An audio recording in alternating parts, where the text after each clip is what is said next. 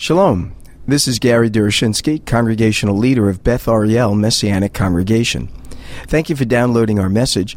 We're delighted to make it available to you through the generous donations of our members and friends at Beth Ariel. We know that many are struggling financially because of the challenges facing our economy, and we do not want financial issues to keep anyone from enjoying our teachings. So please continue to listen in as often as you like.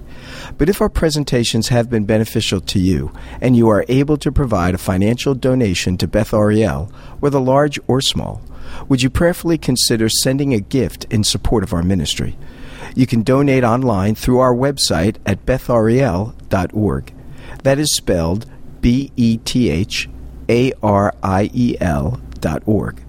Also, please remember to pray for us, that we would be responsive to the Lord's guidance as we reach out to the lost sheep of the house of Israel in the greater Los Angeles area. Thank you, and I hope you enjoyed this message. If you have your Bibles, turn with me to the prophet Jonah. On Yom Kippur, of course, the portion regarding the high priest and the offering of that atonement once a year, whereby he would enter into the very holy of holies, is read on Shabbat, and it's taken from Leviticus chapter 16. But in accordance with this observance, the book of Jonah is studied and read, particularly on Yom Kippur. It's read because there's a tremendous focus on repentance. There's a focus on the grace of God whereby He saves. There's a focus on acknowledging the Lord is the one who saves us and we do not save ourselves. And so this is a passage that is read. It's also the only prophet in Israel that is sent among the Gentiles, as he's told to go to the Ninevites. And so we're reminded on Yom Kippur that God's concerns are not only with the people of Israel whom He has chosen, but also with the nations of the world whom He has also created in His own image. And so Yom Kippur is about atonement, and God's desire is that the world might be saved, and that each and every individual within the world who has ever lived would come to know Him as their Lord and Savior. Jonah speaks to these matters. Now, the book of Jonah has also been a book that has been greatly maligned, a book that has often been criticized because is it really possible that a great fish, and maybe we can just turn this a little echoey for me, that a great fish would actually be able to swallow up a human being? So I was reading recently online the Encyclopedia Britannica, and they had accounts of individuals who were swallowed by great fish, not just whales, but other kinds of fish. One story particularly attracted me. It was recorded somewhere in the 1890s, where a group came out of Massachusetts, Nantucket. You know, those whalers would come out of New England. And as they were hunting down one of these whales, they sent out one of these rowboats, you know, these spearmen on their rowboats. These guys are rowing them close, and they're getting right up on these monsters, man, and they're just spearing them. Well, in the midst of it, you know, the whale is not just going to sit there, but his tail comes up, turned over the boat that was out there harpooning, and these guys fell overboard. They rescued all of them but one. They captured the whale, brought it alongside, and they began to cut it up and get its blubber and all that kind of thing. And then they cut up some of its meat, and then they took the innards and they brought its stomach on the deck. And they cut open the stomach, and there was the guy. He was unconscious, but they took salt water and they kept dousing him with it, you know. He probably had enough water, but they were dousing with him, and he woke up. And then after he recuperated, they sent him back to work. You know, it's like, you know, you would think it's a miracle. You know, what's going on? You know, he said, get up there on the deck, you know. But, you know, as I started reading these accounts, you just sort of pass over this, you know. He's just swallowed by a great fish. Then I just started thinking about it. And it's just unfathomable to imagine that happening. And it was Jonah's fault, of course. I mean, Jonah was called to go to Nineveh, and Jonah doesn't want to go. And he's got good reason not to go. If you look at chapter 1, we'll read chapter 2, but if you look at chapter 1, he tells us why he doesn't want to go. And God describes the people. He says they're wicked. And so he's got good reason. These are like bad people. And, I don't know if I want to go in this city. Plus, it's a big place. We read that to traverse the city, it was a 3-day walk. So he's spending, this is a big place. And we're told there were like 125,000 people who did not know their right hand from their left. It's referring to children. There's like over 500,000 people in this city. In the ancient world, that's a pretty good-sized city. The archaeologists tell us, and by the way, that would mean that not only did Jonah speak to the city, but also the outlying suburbs of the city. Now, I've never done this, but I guess if you go up to Agora and start walking the length of Los Angeles and then head on down past the airport, San Pedro, and all the way down there to Orange County, like how long would it take to walk that? And we haven't talked about going out to the San Gabriels, going that way. It would probably take a little while to get across. So it gives you an idea of how spread out this ancient city was. And archaeologists tell us the walls around the city of Nineveh were so thick that 3 chariots drawn by 4 horses could fit on the tops of those walls. So how wide is that? It's probably about as wide as this room. And as tall, and then the walls circulating around it. So this was a big city. This was a wicked city. And the most important thing that is on Jonah's mind is the nature of his God. Because he knows that he is compassionate and he's abounding in loving kindness. Last night I drew our attention to Exodus chapter 34. You can turn there if you like, but you don't need to. In Exodus 34, that's the incident of just after the golden calf. And you remember that when Moses comes down from the mountain, the Jewish people are there in revelry, worshiping this golden calf. I love Aaron. When Moses says, "Where'd this calf come from?" He said, "Well, I took the gold and everything that was given to me, threw it in the fire, and bingo, out popped a calf." So what else should we do with such a thing? And at least he was, being real. But in Exodus chapter 34, Moses is told, okay, you broke the first set. Now you need to chisel out a second set, come back up, and I'll write them once again. And in chapter 34, when when the Lord appears to him, it says the Lord passes in front, verse 6, it says the Lord, I love this, the compassionate and gracious. He says, slow to anger, abounding in love and faithfulness. Now, if you look at Jonah chapter 4, he quotes this passage so that when the Ninevites repent, Jonah is upset. He's upset because God saved them. And he didn't want them to be saved because they're so wicked. And he said, I knew this. And he says in chapter 4, verse 2, I knew that you are gracious and compassionate, God, slow to anger and abounding in love.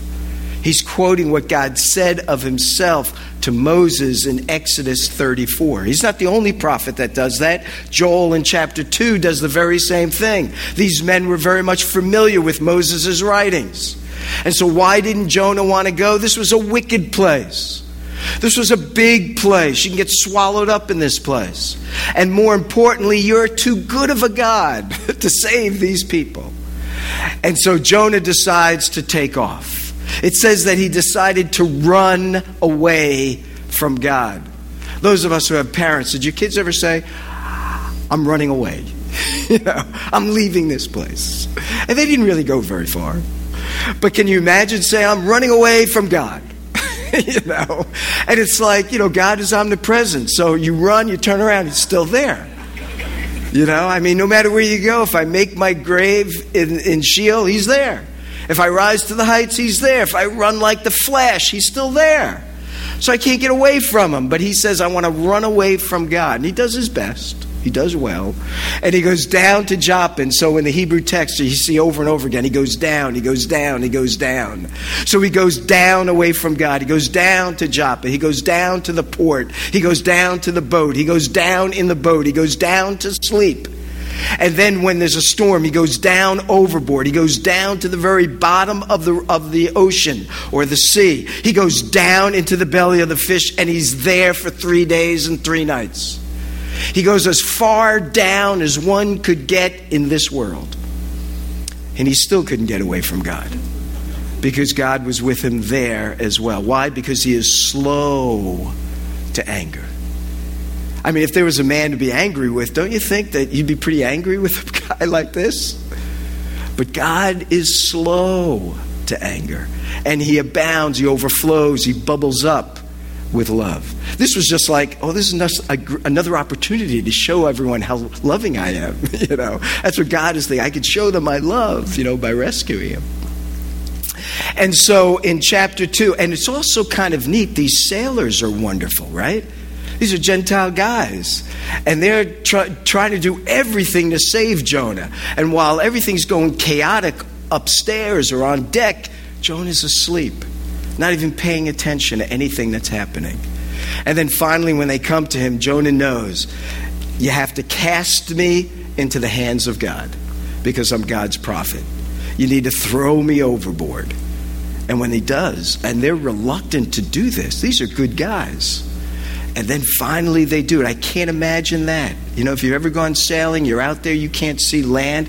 To even imagine one of your crew members goes overboard. We used to practice these man overboard drills all the time. And whenever new people came on, that was the first thing we would do. This is what you do if somebody falls overboard, because we want to make sure we know we have everyone on hand to save the lives of those whose lives may be lost. But here, these guys, these sailors, these are men that have done this all the time. They're going contrary to their whole nature. And they're taking this man and they're throwing him over the side. It's also interesting that when they do that, they turn their attention to God and say, we will pay our sacrifices and we'll pay our vows. So as Jonah, and by the way, this other thing struck me. I mentioned it last night. It says that when he goes down to Joppa, it says he paid the fare. Never struck me like it has presently, but that phrase, he paid the fare. Whenever we run away from God, we pay.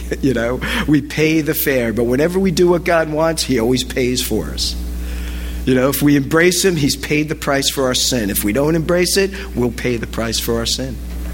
When you see these prophets, it says when he finally gets to Nineveh, it doesn't tell us how he got there. God paved the way for him, paid the price, enabled him to get there. But when he runs off on his own, you pay. And that's how it is in life, isn't it? If we do what God doesn't want us to do, we end up paying. But when we follow his ways, as George Mueller had always said, God's work done in God's way never lacks for God's provision. And that's true of our lives personally, as well as ministerially and in other ways as well. I want to draw your attention to Jonah's prayer, because he's a good prayer.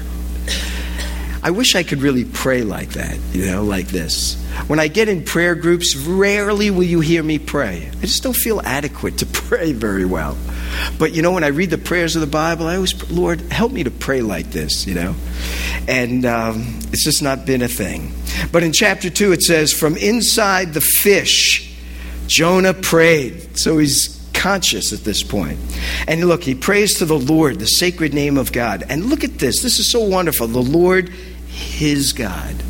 God has not rejected him.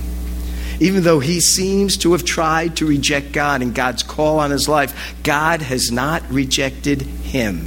He is still his prophet. He's still his servant. And God is still his God. When God calls us to things, doesn't matter what happens around us, you're still the man, the woman that God has called you to do what he's called you to do. And so you can never get out of it. I said last night, you only have 2 choices: to do the will of God or to do the will of God. Those are the choices you have. You either do the will of God joyfully and forwardly, or you do the will of God that he gets you to do, and sometimes through very hard circumstances. Jonah sees both, And so here he is, and he prays. And look at this. First of all, because I don't want to take too long, let me tell you up front what I'm looking at. Number one, notice the honesty with which Jonah prays. He says, in my distress. That's something we always try to hide, When we're not feeling well, we don't want other people to know. We want everyone to say, hey, we're strong. We can handle this. Everything's under control. But look at Jonah. He's so honest. I guess if I was in the belly of a fish, there's not too many alternatives, right? So he said, in my distress, I called to the Lord. And get this, he answered me. Wow. That's what prayer is about. God answers our prayers, not just our intercessory prayers, but he receives our praises as well. He is enjoyed, I guess that's not the right word. He's made joyful by our coming before him, by our praising him. The angels around the throne, holy, holy, holy. And when we join them, he's glorified in that. He's honored. He's made joyful.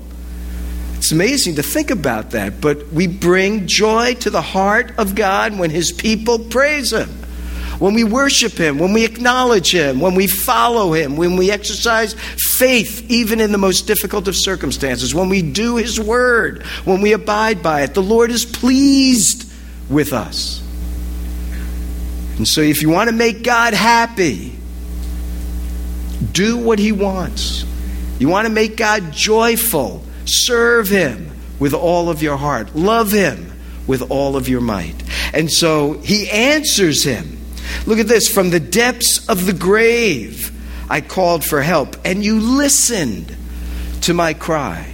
Now, there's debate here. At the time he's praying, he's not dead, but many believe that Jonah actually died in the belly of the whale fish, and that God resurrected him and then had the whale regurgitate him onto the land. I think they're onto something, because Messiah says, just as Jonah was in the belly of the fish for 3 days and 3 nights, so will the Son of Man be in the heart of the earth. He said one other thing. He said no signs would be given to Israel except one, the sign of Jonah. And so what was the sign of Jonah? The sign of Jonah is resurrection. And so when Messiah rose from the dead, it led many in Israel to believe. When Lazarus was risen from the dead, it led many to believe. So much so that when he had risen, people came to see him before they came to see Messiah. It says that all the crowd, the multitudes came to see Yeshua, but they wanted to see Lazarus. And in the book of Revelation, in chapter 11, it says that when the 2 witnesses are lying dead in the streets of Jerusalem for 3 days, then the Lord resurrects them, and it says a whole host, a whole remnant of Jewish people believe again. It's resurrection that leads the Jewish people to faith. Think about 1 Corinthians 15. Paul tells us that the thing that led the brothers of Messiah to faith was his resurrection. That's when Yaakov or James came to faith. That's when Judah or Jude came to faith, when they saw their brother, half-brother, whatever, their brother raised from the dead. Jews require a sign. The Greeks, wisdom. The sign is the sign of Jonah, the prophet, the resurrection of the dead. So it appears that he really did cry from the grave. He says in verse 3, his honesty, and I love this too, Jonah does not blame anybody else for his predicament. How prone we are to point the finger at others. But Jonah knows what the reason is for him being in the belly of the fish, and there are 2 reasons. One, he ran from God, and he knows he deserves it. And secondly, God has placed him there. That's what he says. You hurled me into the deep. He doesn't talk about the sailors. They were just acting under the orders of the Lord. They were his instruments. But it was God who hurled him into the deep, into the very heart of the seas. And the currents swirled about me. Your waves, look at that. Not the waves of the Mediterranean or the Great Sea, but your waves and breakers swept over me. And so the honesty is incredible. I said, I have been banished from your sight. And I would have deserved to have been banished from your sight, because I rejected your call and I walked away from you. He says, and here's that hope, yet I will look again toward your holy temple. So I want you to see when you read this prayer how honest he is. But look at the second thing. I can't imagine this. In the belly of the fish, his prayer is not only honest, but it's thankful. Look what he says in verse 8. He says, those who cling to worthless idols forfeit the grace that could be theirs, but I, with a song of thanksgiving, will sacrifice to you. I mean, if Jonah had any reason to be angry with God, this was a pretty good one. This was a pretty good one. Think about our own lives. How often have we experienced a setback, a disappointment, a challenge, and we say, God, how could you do this to me? Why would you let this happen? But Jonah says, I'm really thankful to God because he has a purpose in this hard thing that's for my good. And I deserve it because of my sin, my waywardness, or my part in some way. That's the hardest thing, isn't it? To really be able to look deep enough to say, where am I at fault? But Jonah was honest. Jonah was thankful for what God would be to him. It sort of reminds me of David. You remember at the end of the book of Samuel, 2 Samuel 24, where it speaks about David numbering Israel, and the judgment of God falls because he didn't trust in God, but he was trusting in his own pride and what he was able to accomplish. And so the Lord says judgment will fall, but you can choose how you would want to be judged. I could send an army against you. I could send a pestilence upon you. Or he said one other thing. What's that? Famine, that's right. Or I could send a famine against you. And he decides, if I'm going to fall into the hands of anyone, I'm going to fall into the hands of God. And so he said, the Lord, I think it was, that sent a pestilence. And so he said, I'm not going to trust the enemy or nature, right? I'm going to trust God. And so he chose the right thing, didn't he? Because as the judgment begins to hit, God says, that's enough. And he tells the angel to stop. Because he's slow to anger, abounding in loving kindness. And so Jonah, the same thing. This is all about God and what God's intentions are for Jonah. And so he's not angry with God. He's not angry with God because of his predicament. In fact, he's thankful that God is with him, that God can hear his prayer. And he's hopeful that God will restore him. Like the three, Hananiah, Mishael, Azariah, that go into the fiery furnace. Look, we're not going to bow down to any of your gods, Nebuchadnezzar, and the Lord will deliver us. But if he doesn't, we're still not going to bow down to your gods. Jonah's saying, I'm going to see the temple, but even if I don't, you're my God. I deserve this, and I will worship you. So his prayer is honest. His prayer is a prayer mingled with thankfulness. His prayer is a prayer of confession in which he acknowledges that he is the one at fault and he deserves what he has experienced. But there's one final thing I'd like you to see.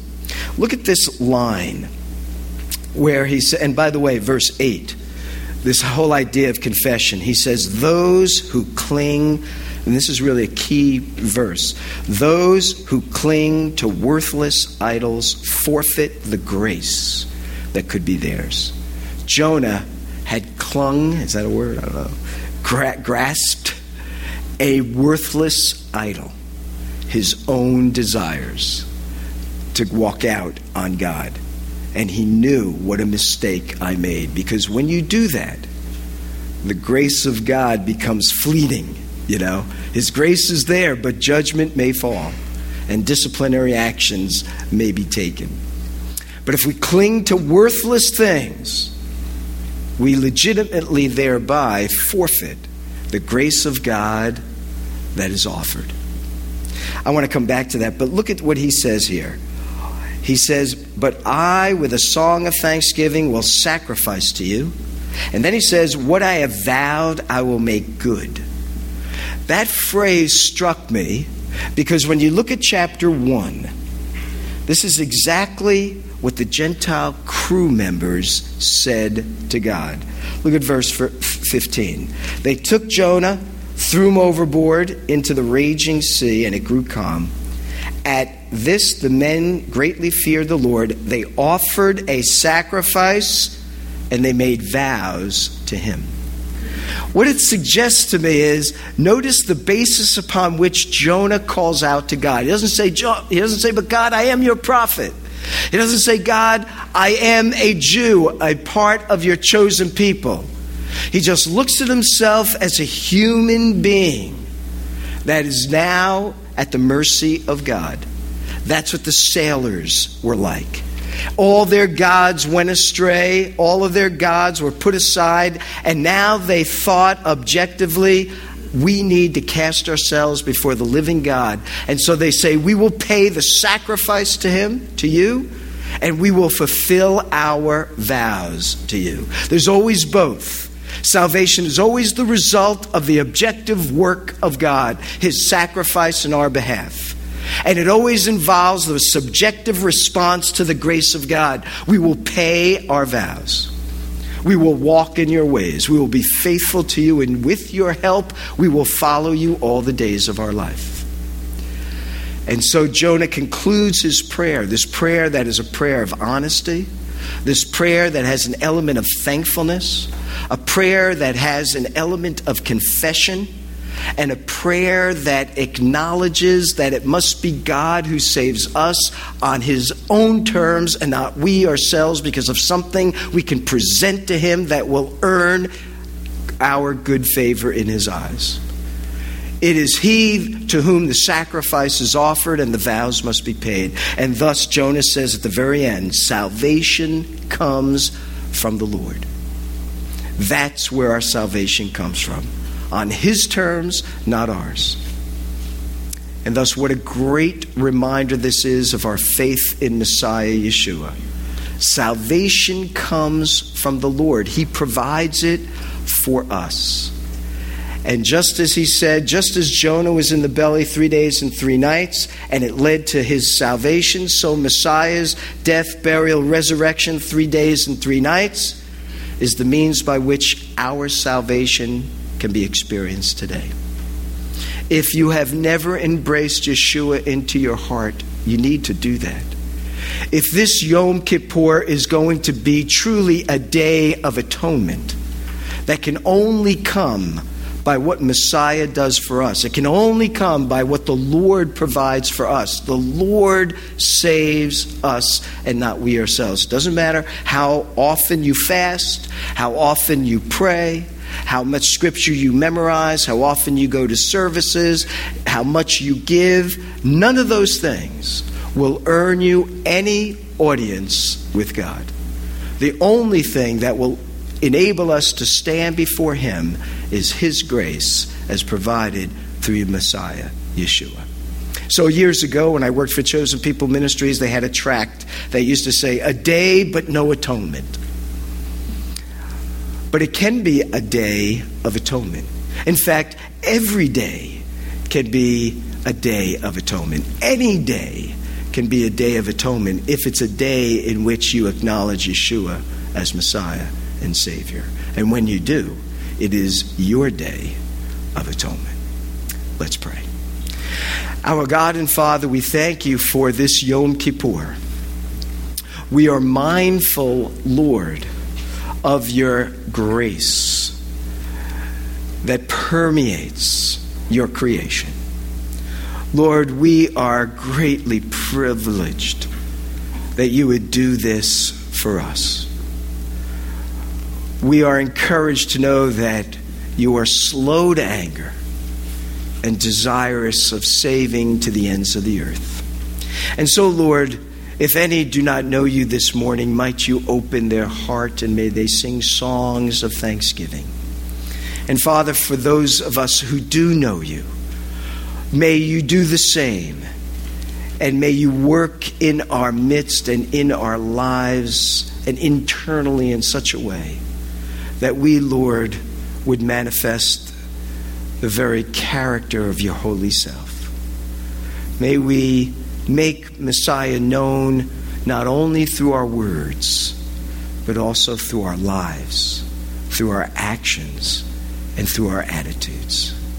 Father, it is He who is deserving of all honor, praise, and glory, and it is He alone who is deserving of being seen. So may you reveal yourself to us, whatever our circumstances and situations might be, that we would follow you all the days of our life. We pray in Yeshua's name. Amen. Thank you for listening to our message. We hope that it serves to encourage you in your walk with the Lord and your service to Him.